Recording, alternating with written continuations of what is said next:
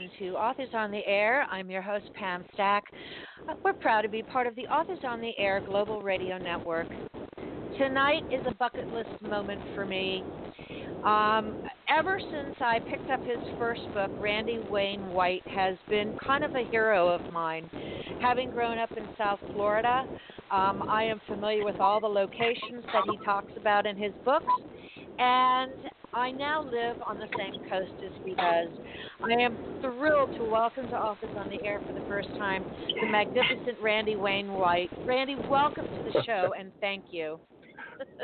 Pam, greetings from Sanibel Island, Southwest Florida. Beautiful night. Yes. Jupiter's low in the western sky. It's 72 degrees at 2000 hours. That's 8 p.m. Eastern Standard, and great to be with you.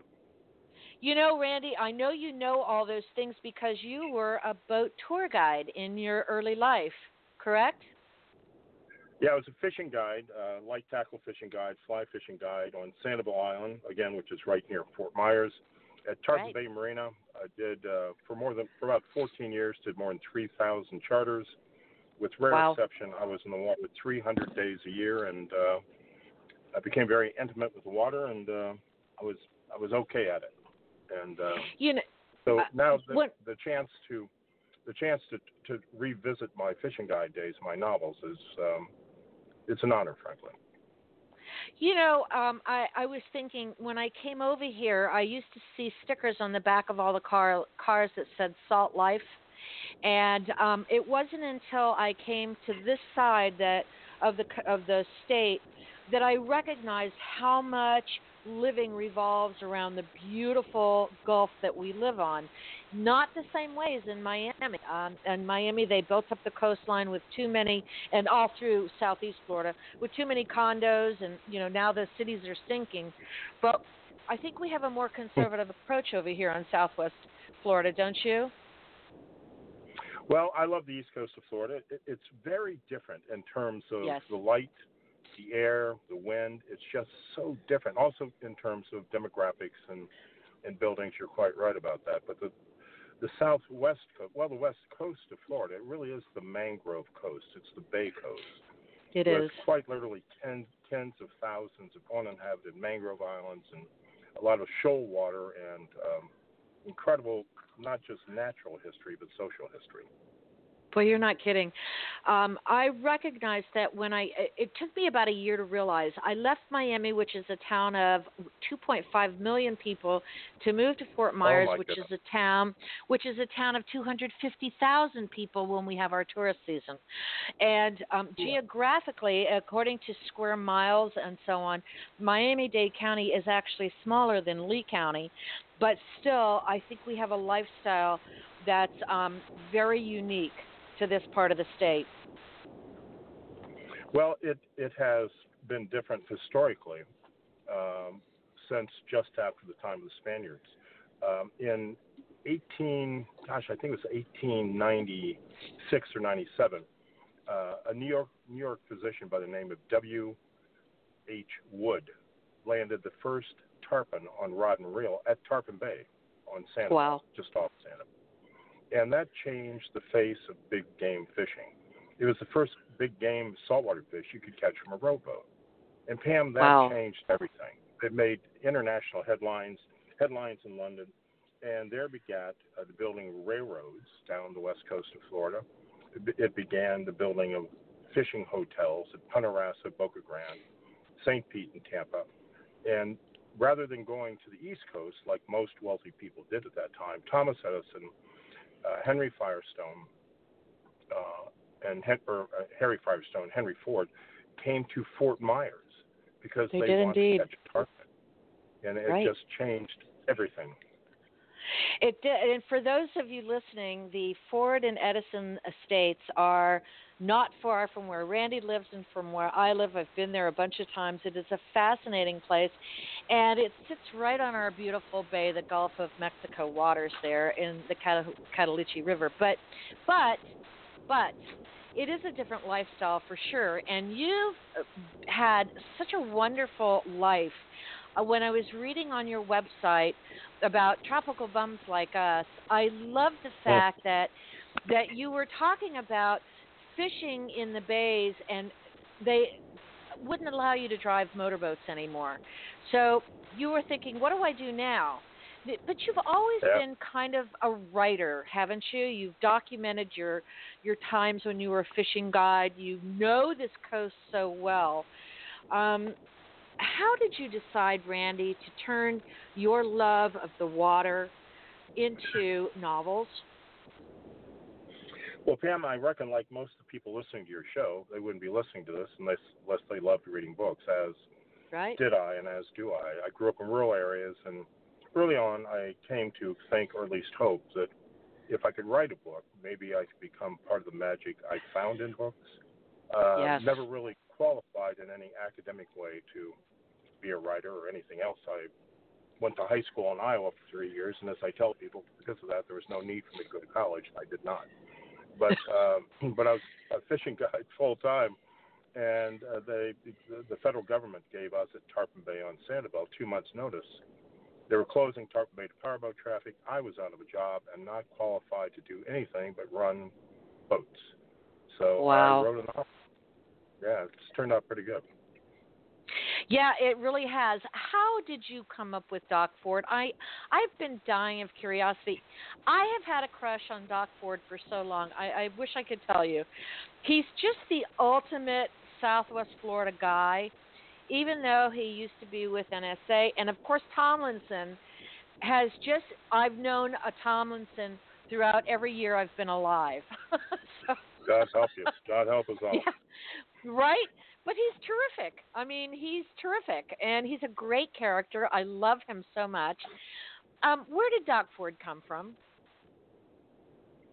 Well, when I found out the marina was closing at Tarpon Bay, I had had some great luck as a writer. When Rolling Stone founded Outside Magazine, that was 1978, I was a full-on, full-time fishing guide. I wrote a story, sent it in in the terms of those years, over the transom, uninvited, unknown. The editor at Outside Magazine called me at the marina, and he said, "We can't use this." Terry McDonald, very gruff guy, still is, but a wonderful editor. So we can't use this. And I said, "Well, golly, thanks for calling." He said, "No, I want you to try something else." He saw something in that story. And so I wrote a story that was published in the first year that Outside Magazine existed. And they had an incredible stable of writers, and it was a huge break for me. But I continued fishing as a guide. But then when the marina closed in 1987, 1988, I was out of a job. I thought, by golly, I've got to do something. I'm going to write a book under my own name, and this has to be good. And I wanted to sell. So I wrote 30,000 words, just character analysis of these two characters, the marine biologist, Marion Doc Ford, and his unrepentant hipster pal, Tomlinson. And so there are things I know about those two characters that have yet to appear in the books. And then I started a novel that I titled Sanibel Flats. And in the year 2001, it was chosen as one of the 100 best mysteries of the 20th century by the independent booksellers. And so I got incredible reviews. It didn't sell very well, but I've stuck with it. Well, you know something, you've sold well now, and you've made tons and tons of fans with your books, your Doc Ford and Tomlinson books. Dinkins Bay, as people may or may not realize, is a fictional area. What did you base that on? What part of our fair state did you base Dinkins Bay on? Well, Dinkins Bay is actually Tarpon Bay on Sanibel, where I was a fishing guide. But because the federal government closed us down, I was kind of peeved, frankly, to be out of a job with two young sons.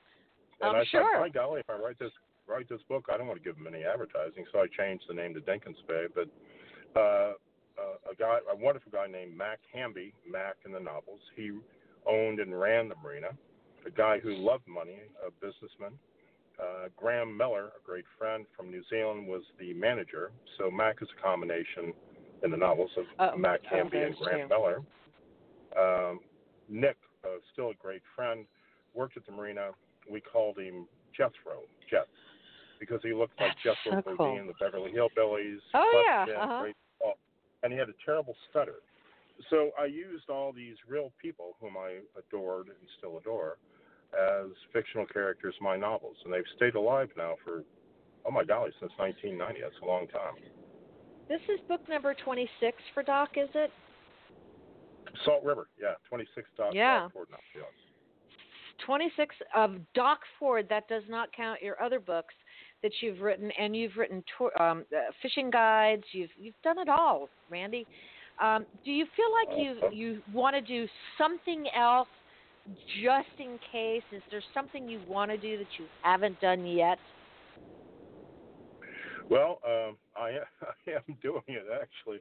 I'm coming out with a young adult middle grade novel in the last week of March. Doc Ford is in it. The novel is called Fins, as in shark fins. Right. It's about a trio of kids that Doc Ford hires to help him tag sharks. And it's Fins, and it's going to be a series under the title Sharks Incorporated. These kids start a company they call Sharks Incorporated. So I'm doing that, and I'm doing all kinds of unusual things. It's been, my golly, it's a rare morning I don't wake up and pinch myself and think, what a blessed, lucky life I'm living. You and me both. Boy, isn't it nice to be on this side of the grass? Ain't it right? You're right. It really is. Have you ever considered, or have you been asked to turn Doc Ford into a feature film or television? Oh, many, many, many times. Sold many options. I don't get involved with it. Hollywood is not a nice business. I've met a great number of people. They seem nice, but no, I write my novels and I do what I do, and it seems to be going okay. You are very active with a lot of young people in our community, aren't you? Well, I try to be. I try to be. I have two granddaughters, one grandson, and coached Little League for many years, and I like people. I tend to be an optimistic guy. I don't see the apocalypse coming. I think it's the best time in history to live, frankly, in terms of medical care and many other things. So many. Right. It's a far more inclusive time, despite all the anger and manifested on the internet. I find people to be kinder, more generous, and so a lucky time. I think you're right. I've never in a million years would I have ever thought that I would turn into a radio talk show host. And 1,500 authors later and 8 years, it's the best thing I ever did that I don't get paid for. I have so much fun doing it. So I understand what you mean. Let's talk about Salt River. I love the title. Yep. Most people don't understand that many of our freshwater tributaries actually flow out to the bay, and from the bay go into the ocean. You have to understand we are a giant body of water here on Southwest Florida. Will you tell us a little bit about what happens to Doc and Tomlinson? Because, boy, when you said you haven't revealed all, you weren't kidding. It's kind of like you've peeled the onion, and the onion was the size of a giant pumpkin. Because after 26 years, the things we are now learning about Doc and Tomlinson are just eye-opening. So maybe you could give us a little elevator pitch. Well, thank you for the very kind insight. Salt River, Doc Ford, the linear biologist, Tomlinson, the ultra-unrepentant hipster, spiritual, etc. In Salt River, we find out that Tomlinson, during his younger years, made money by selling his DNA to a sperm bank. And by golly, Tomlinson being Tomlinson, he didn't just donate once. We're talking 40, 50 donations. And then, but with no clue, no foresight regarding these new DNA tests. So Tomlinson begins to find out via email and the internet that he has sired many children, and many of them want to meet their biological father. Well, this is talking in too many ways to count. And that's how the book starts. I was talking earlier to another writer, and we were talking about sperm donation and things like that. And I have a friend who wanted to be a single mom, and she went to this very reputable place and got to look at profiles and so on and so forth, and chose who she wanted. She has a delightful child, and then further found out that he has 6 half brothers and sisters, and probably more, and they've all gotten together. So, which makes me think, maybe your donation should be limited to one time, or I'm not really sure, but it does create kind of an ethical and moral question, don't you think? Well, it does indeed. I did so much research regarding that, and I spoke to people who have been the products of donations.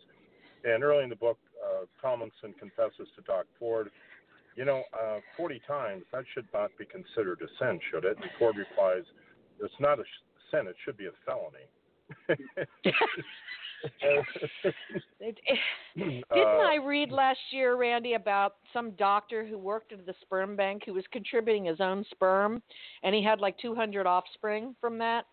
I read the same article. Yeah. It's crazy, isn't it? And they used a practice, and perhaps still do, called confused insemination, which I was startled to discover when I was doing the research. And so confused insemination, and keep in mind, I'm a layperson. I really don't know much of anything, but they would do this. The sperm donor would donate his seed, and it would be frozen.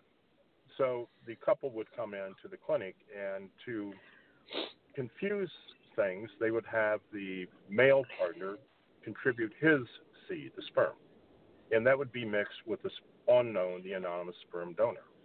They would also inject the female with estrogen material that would increase the number of eggs she produced to even more confuse things. So when the child was born, the male partner might think that it might be his son or daughter.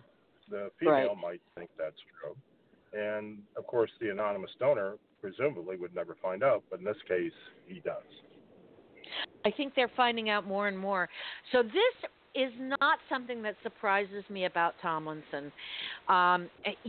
He has so many wacky adventures, and for a stoner, and I've known lots like Tomlinson, who are just a hoot to be around, but you kind of shake your head and say, oh my goodness, what's next? And sure enough, this is what's next for Tomlinson, right? Now, tell me how Doc reacts to all this and what is going on in his story in the meantime. Well, Salt River, it really has 3 finales, one grand finale. Doc Ford is an interesting character, linear, and he chooses not to be emotional, but occasionally he is.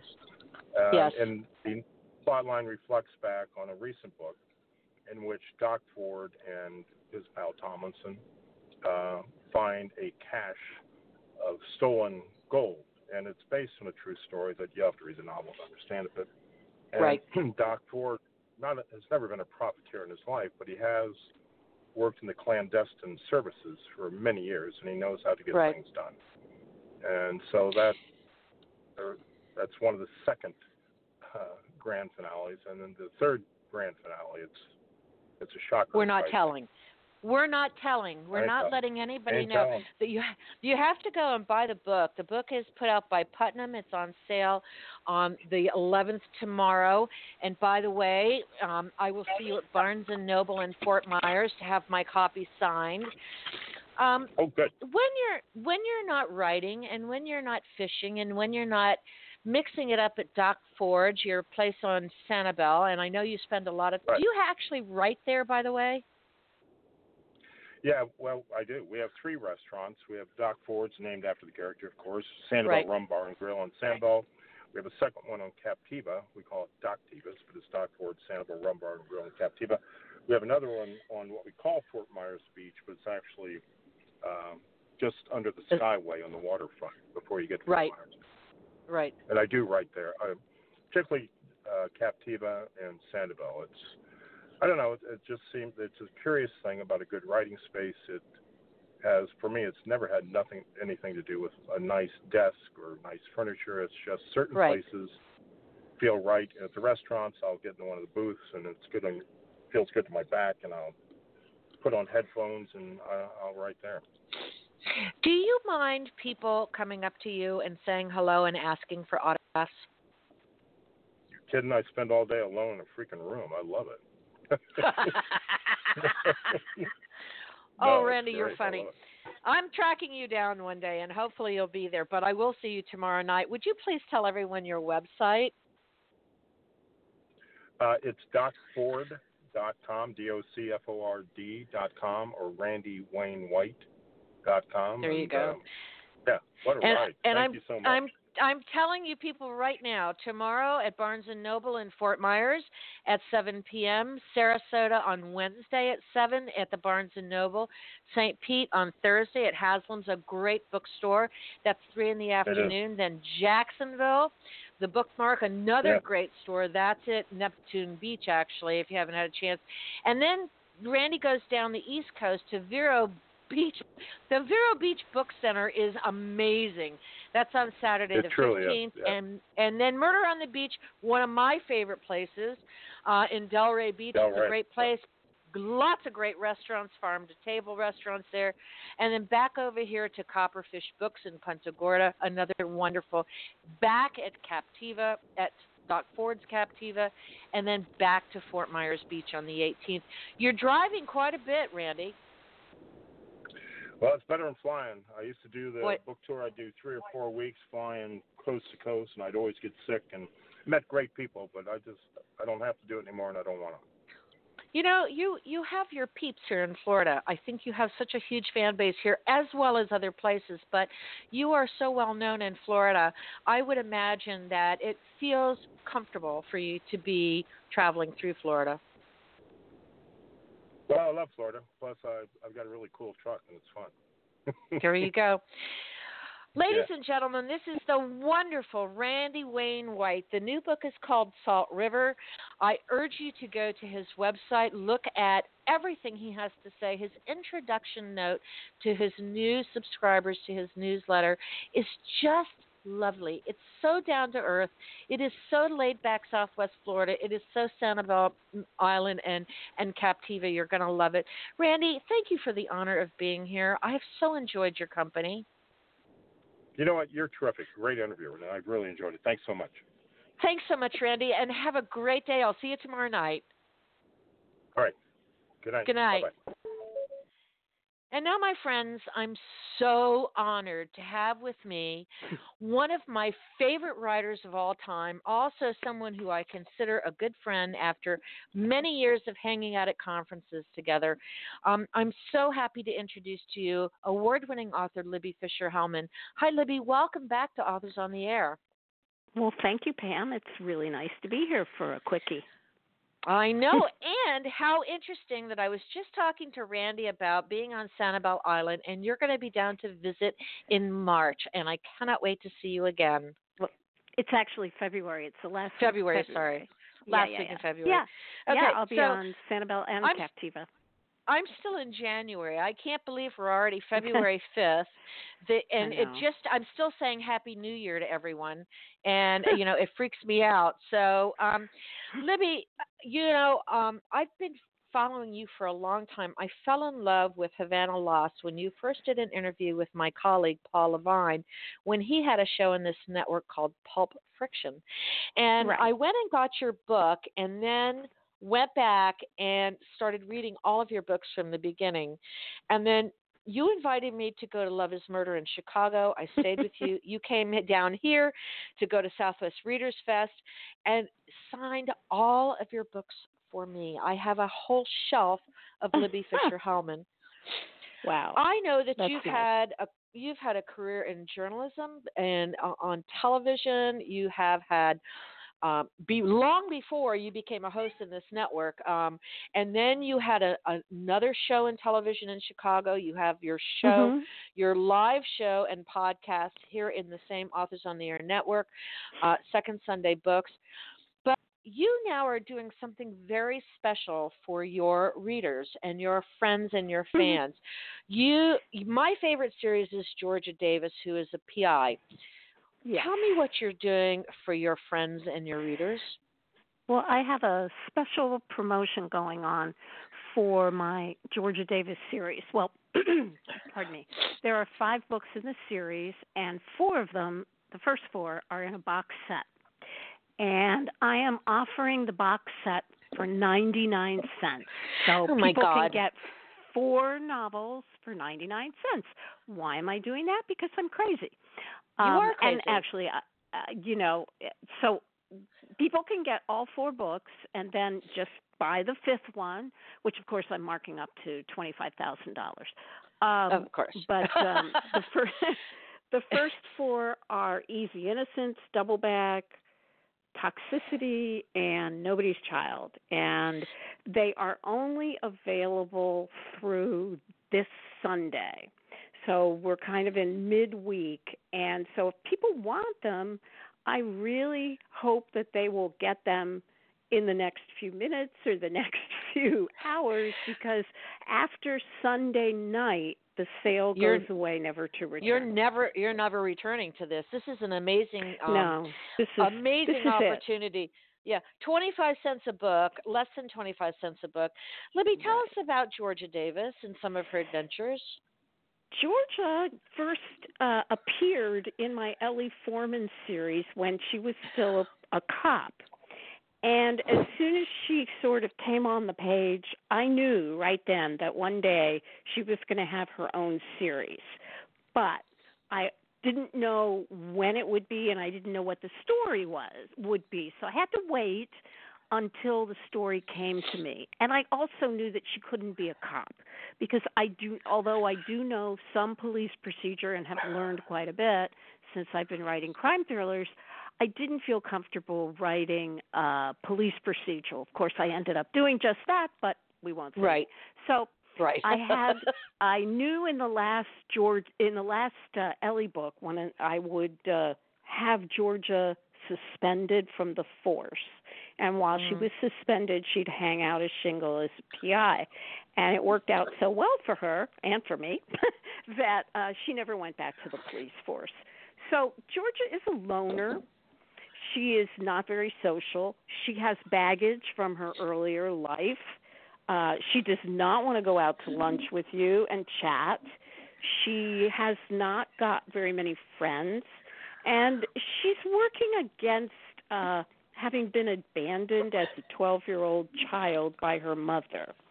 And that is a recurring theme in the books, and in you have to read number 5 to find out that sometimes that might change. Right. In the 4th book, which happens to be one of my favorites, Nobody's Child, Georgia discovers she has a half sister that she did not know about from her mother and a different father. So that's the story, and that half sister's in big trouble. But that's after she's been around for about three or 4 books. The first book is about high school girls becoming prostitutes, and one of them is killed. And they're not prostitutes because they're rebelling or they want drugs. They just want money. They want money to buy the gadgets and toys and designer clothing that the rich girls have. Sure. So they decide the easiest way to do it. You're not going to get that kind of money, flipping burgers at McDonald's. Right. So they become prostitutes. And one of those girls is killed, and Georgia is a newly minted PI, and she gets involved in the case. And that is Easy Innocence. And this is actually based on a true incident that happened in a suburban high school about a mile or 2 from my house. Wow. So, yeah, that's where the idea finally came, and I said, aha, this is it. This is what Georgia's going to do. And so the series went on from there, and she is my most she's my most popular. That series is my most popular. It's also a little harder edged than my Ellie Foreman series, so I call it hard boiled. And Georgia has to save herself. She's not getting saved by anybody else. She's got to earn the recognition. In life. As in life. Yeah. Nobody's going to save her. Yeah, it's a very authentic book. It's a really when I read those books, and I read them right in a row, as you know, I, I was like, oh my God, what's next? Oh my God, what's going to happen next? And that's the way, to me, a thriller should read. You should be getting to the end of the chapter going, oh my God, I got to walk outside, have a glass of wine, smoke a cigarette, whatever Yeah. your vice is, and then walk in and say, okay, I'm ready, hit me. And so that's the way the Georgia books do it, So, for I me. have a funny story to tell you.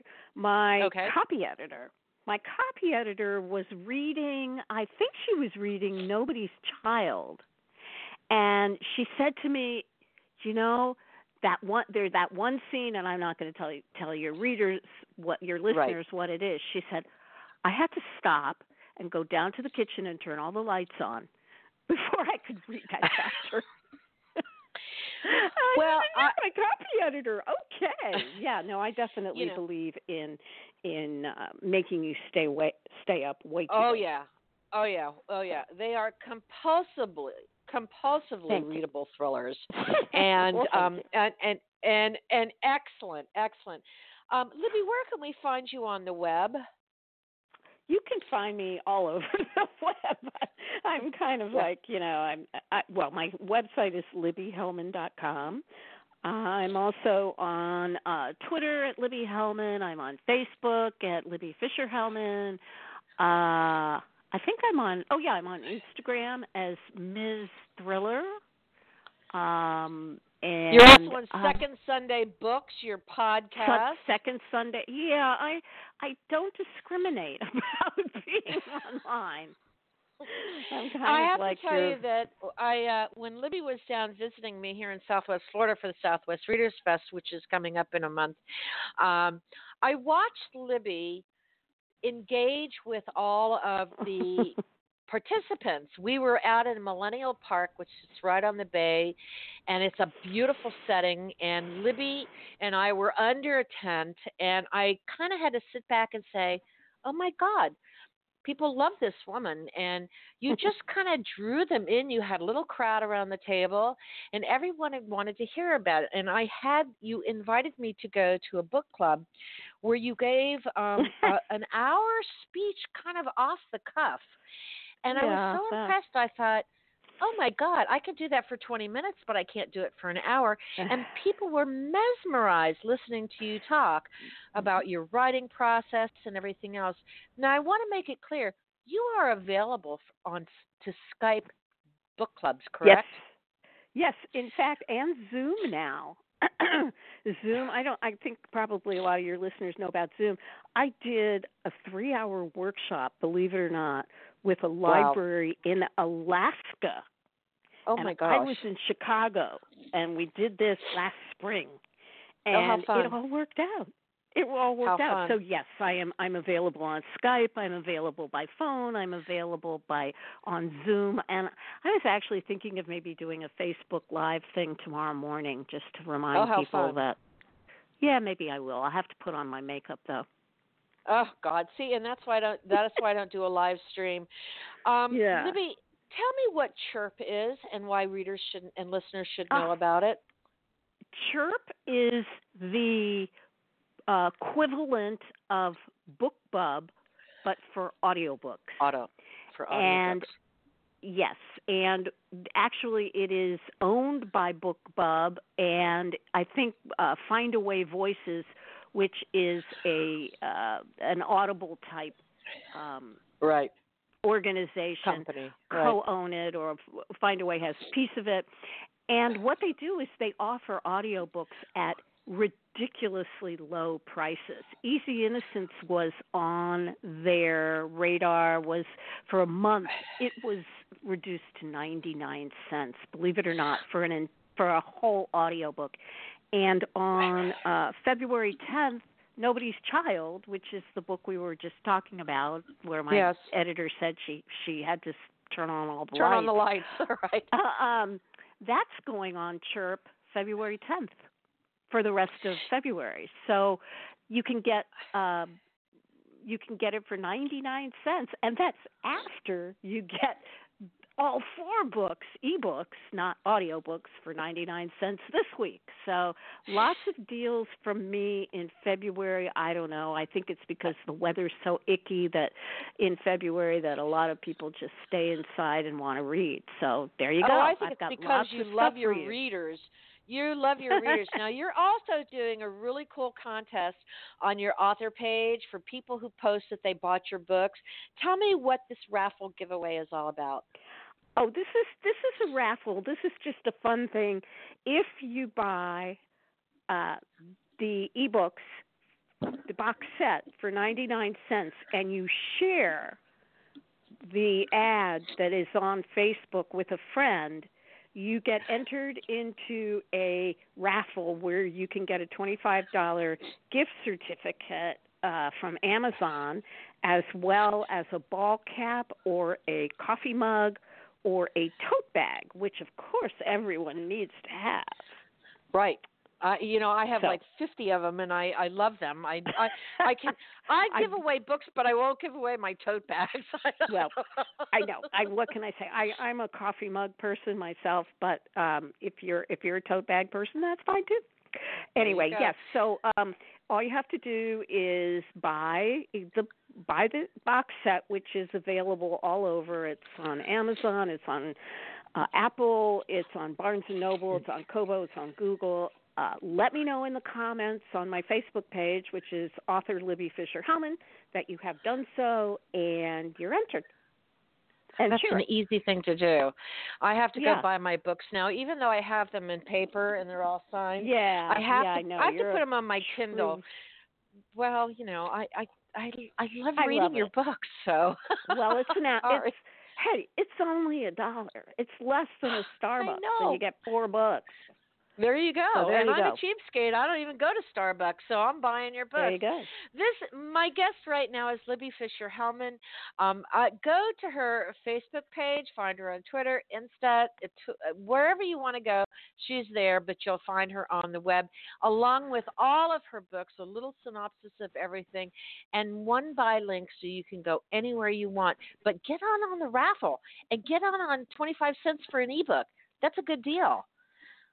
Libby, I would go for that. Thanks for being with me. Oh, thank you. I really appreciate it. I miss talking to you, and I'm glad that you came on. Thanks so much, Libby. Thanks. Fun You're to be welcome. There. And thanks for listening, everybody, and thank you, Mom and Dad. Good night.